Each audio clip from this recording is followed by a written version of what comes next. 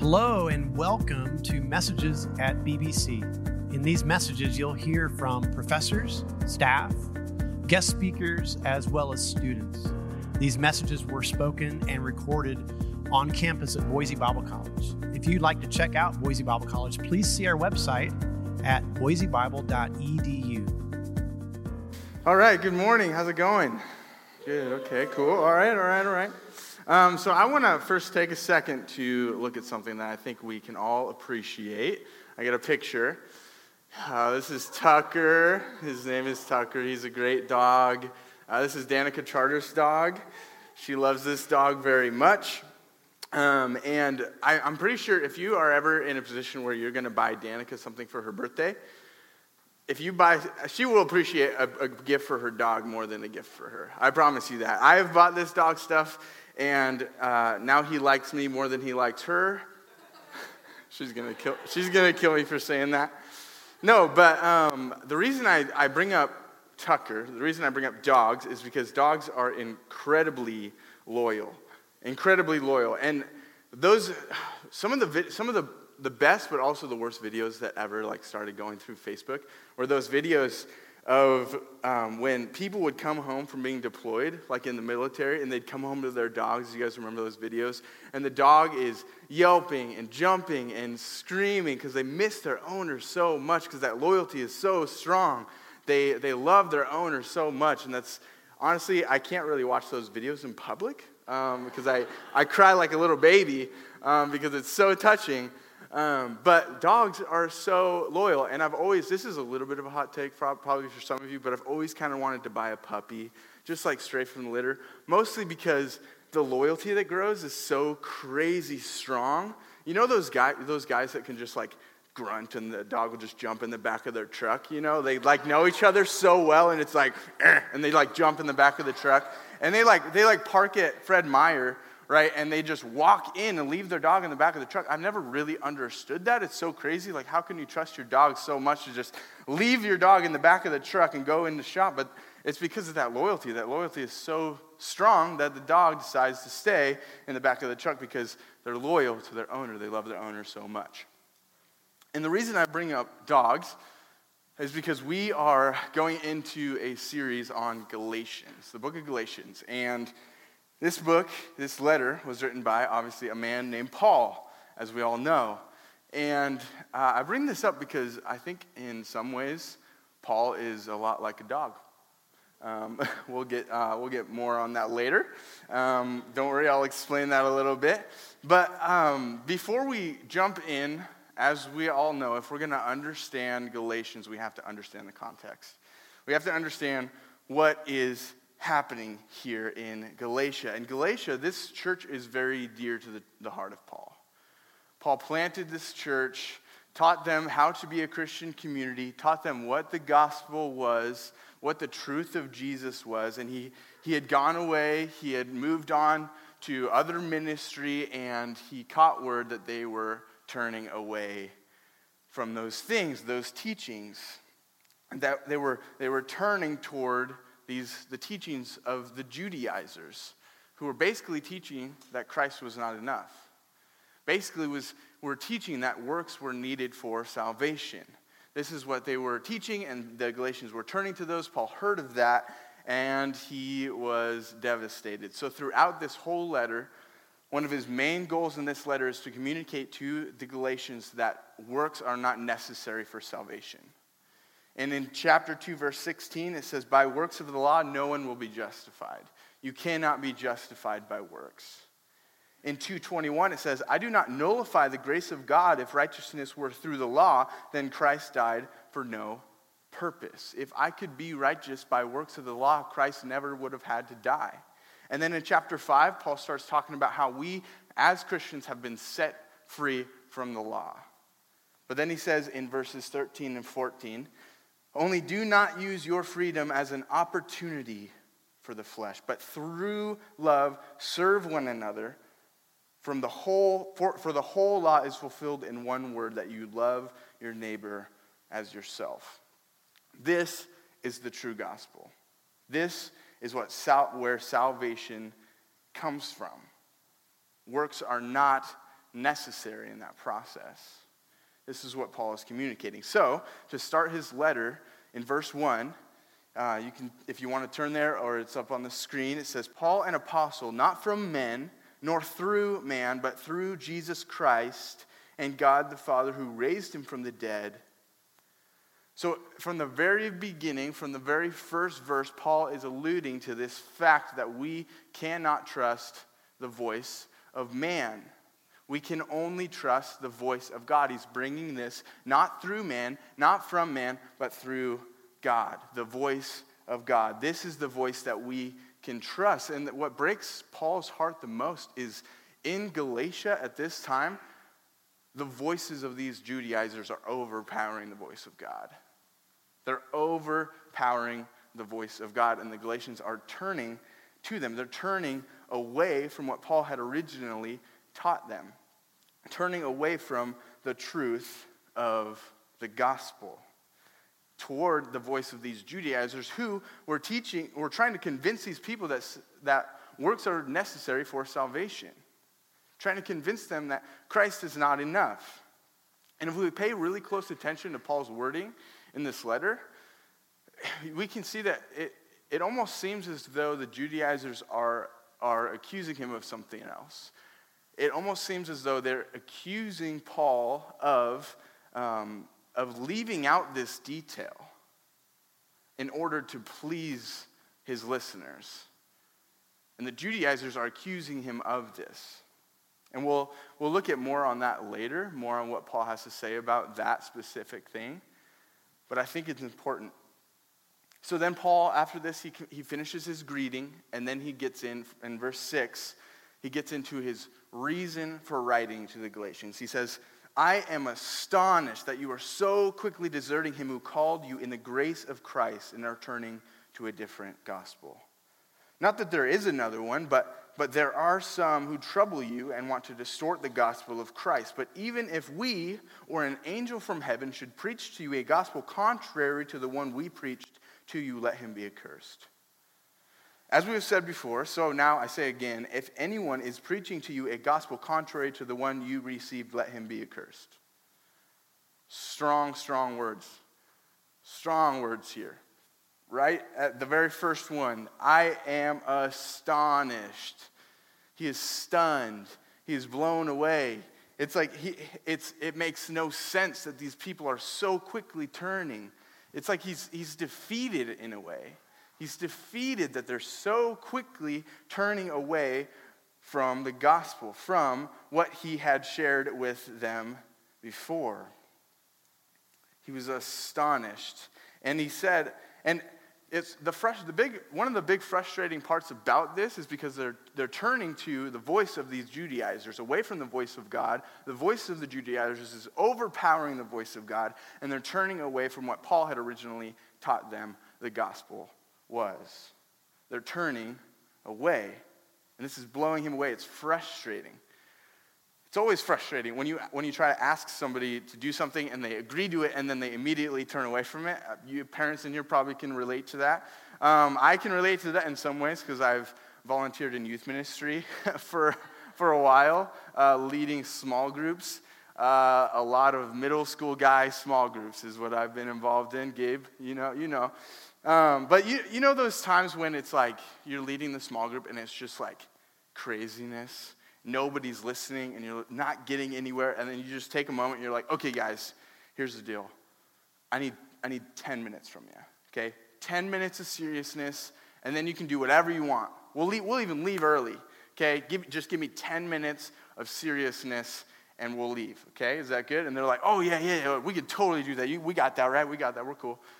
And then they're silent, they're good. You talk for like 2 minutes, right? They start giggling, one of them starts giggling. You see the shirts start coming up, And then they're all giggling, and you're like, and you start smelling it, and you're like, okay, it's over. You can't recover from that.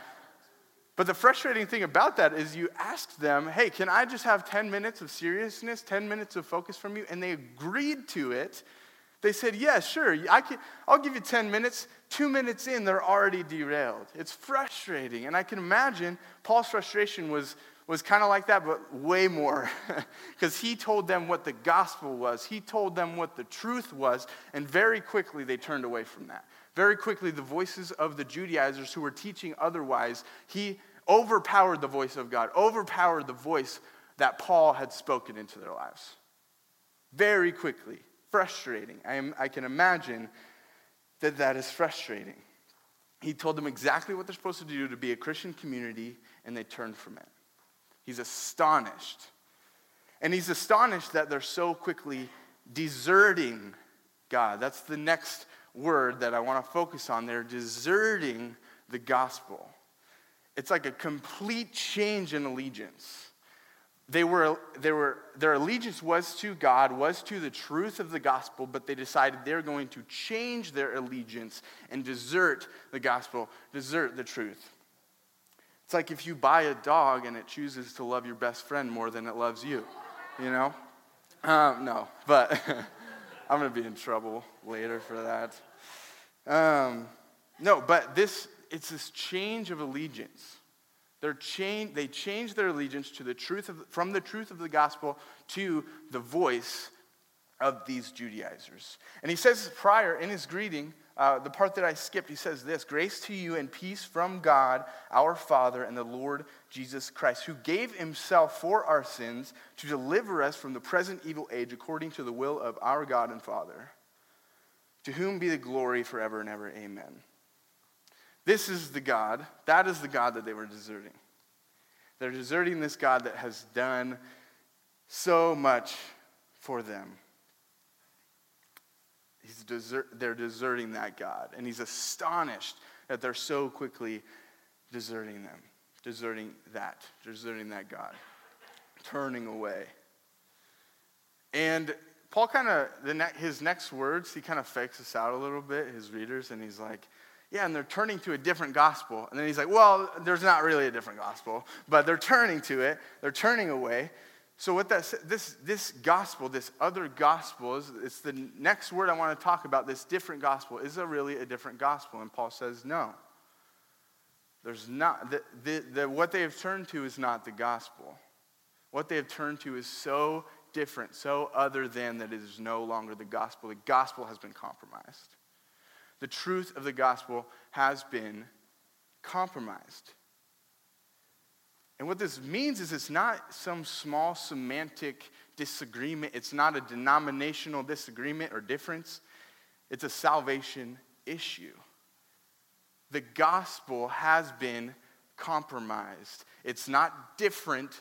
It is other than the gospel. It is not the gospel at all. They've turned away, and this is a big, big deal. And he taught these people the truth of the gospel. He taught the Galatians the truth, and that the gospel can only come from the voice of God, yet they turned to the voice of the Judaizers. They turned away to something that's not the gospel at all. Paul didn't just leave out a detail. That's not something that ever belonged in the gospel to begin with. He didn't leave it out. It never was meant to be there. Yet these Judaizers seem to be accusing Paul of leaving this out. In verse 10 says this: for now am I seeking the approval of man or of God? Or am I seeking to please man? If I were still trying to please man, I would not be a servant of Christ. Paul is a servant of Christ. And if he had left something out of the gospel, misrepresented the gospel, he would then be seeking to please man. His allegiance would be to man and not God. But he is a servant of God, so he's chosen to be loyal to the gospel.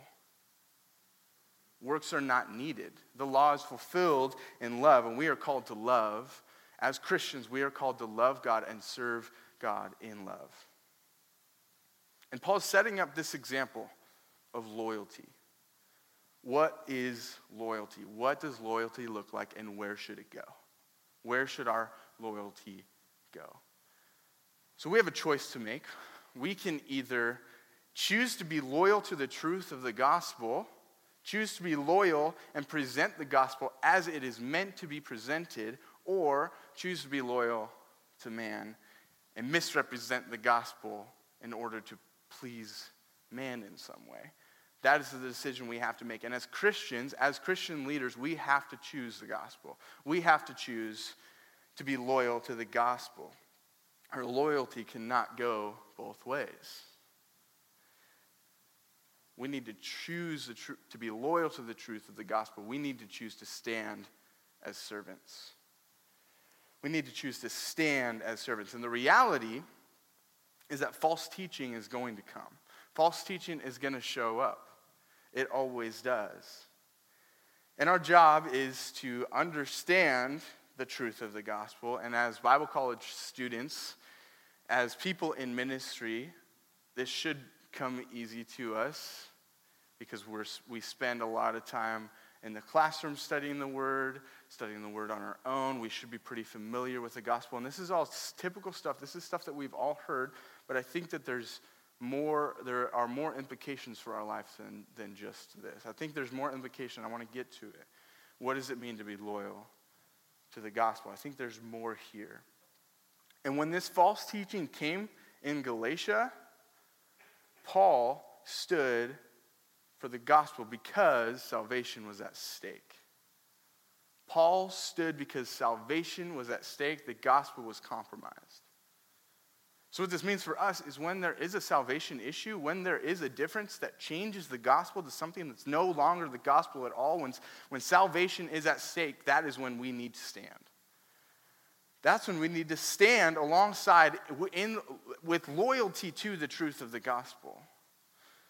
But what that also says to us is when there is some small semantic denominational disagreement, I think there's times when it's best to sit. I think there's times when it's best. There might be a point where we need to sit and coach and work through that disagreement. But when salvation is not at stake, I think there are times when it is best to sit.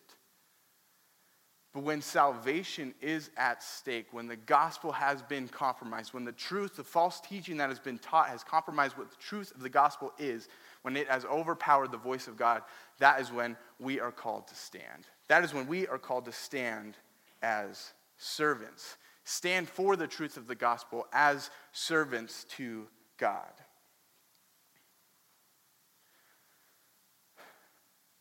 So, and Paul even said himself, he said, am I seeking to please man or am I a servant of God? We know that Paul is a servant of God. And we have to choose. Are we going to be loyal to the gospel or are we going to be loyal to man? We can't serve both. We can't serve two masters. Our loyalty can only go one way. And we are called to be loyal to God and to the gospel. We are called to be servants of God. We are called to stand against false teaching and stand with God and serve God in love and stand against any false teaching that compromises the gospel. And a servant of God, a real servant of God, recognizes that the truth of the gospel does not require works. Back to what Paul is trying to communicate through this whole letter is that salvation does not require works. And many of us in here, we have encountered people who have had the question, am I good enough for salvation? Many of us in here have asked that same question about ourselves. Am I good enough for salvation? And I think the beauty of the gospel, the beauty of all of this is that we can rest in the fact that we're not. We don't have to be good enough. There is nothing that we can do to be good enough. There's nothing that we can do to earn salvation. We cannot be good enough. We don't have to be good enough. This means that we have one job. Our job is to love, to serve God in love because love is the fulfillment of the law. And if we give into those thoughts, those needs to be good enough, if we give into that and start to work and try to earn our salvation and try to show others that we need to earn our salvation through our works, then we have turned away from the gospel. We have turned away from the reality that all we need is Christ. That is by grace through faith. If we turn to those things, we're no longer bond servants of Christ, but we're then slaves to our works. We get chained down by this expectation to be good enough that gets in the way of our one job to love and to serve God in love, to stand for the gospel as servants of God. We're called to uphold the gospel and to be servants of God, and Satan wants us to fail in that. He wants us to fail. There's a lot of people in here. There's people who are in ministry currently, people who are training to be in ministry, people who are in the workforce, training to be in the workforce, all sorts of people in this room. Whoever you all are, Satan wants to fill your head with lies. You're not good enough. You need to do better. When these lies come, it is our job to stand. Stand in the truth of the gospel that we don't have to be good enough. We serve a God who is. We serve a God who works through us and is good enough. We need to stand as servants. So we serve a God who's done so much for us. I'm going to read it again. Paul says, "Grace to you and peace from God, our Father, and the Lord Jesus Christ, who gave himself for our sins to deliver us from this present evil age according to the will of our God and Father." We're called to serve this God. And when anything fills our minds that is contrary to the gospel, we are called to stand as servants.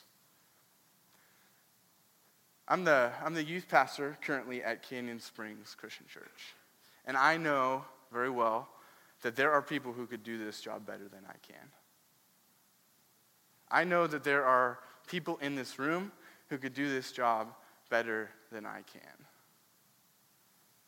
But I'm confident, I am so confident that this is where God has me. I am confident that I have God on my side, that I don't have to be the best candidate by myself because God is with me. God is on my side. But Satan, he still tries to fill my head with these lies. You're not good enough, John. You need to do better, John. And the beauty of the gospel, the beauty of the God that we serve is that I get to look Satan in the face and I get to tell him that I don't have to be. I don't have to be good enough. I serve a God who is. I serve a God who is good enough. I serve a God who loves, who cares about me, who works through me. My job is to stand a servant. My job is to stand with the truth of the gospel. Stand with the truth that is not by my strength or by anything that I do, but is by what God does through me. I need to stand as servant. So, Paul, it's kind of like a dog at times. To get back to that, a little rough transition.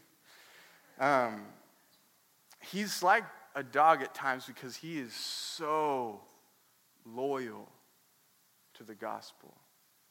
He was so loyal to the truth of what the gospel is. And he stood for the gospel as a servant of God. And God is calling us to do the same. God, I thank you so much for your mercy and your grace. For this time where we can learn and we can grow together as servants. I just pray that, Lord, we would go from this place with that humility in mind. It's by your strength and not our own. I pray this in Jesus' name. Amen. Thank you for listening today. Boise Bible College exists to raise up leaders for the church, where we value scholarship, humility, innovation, and community.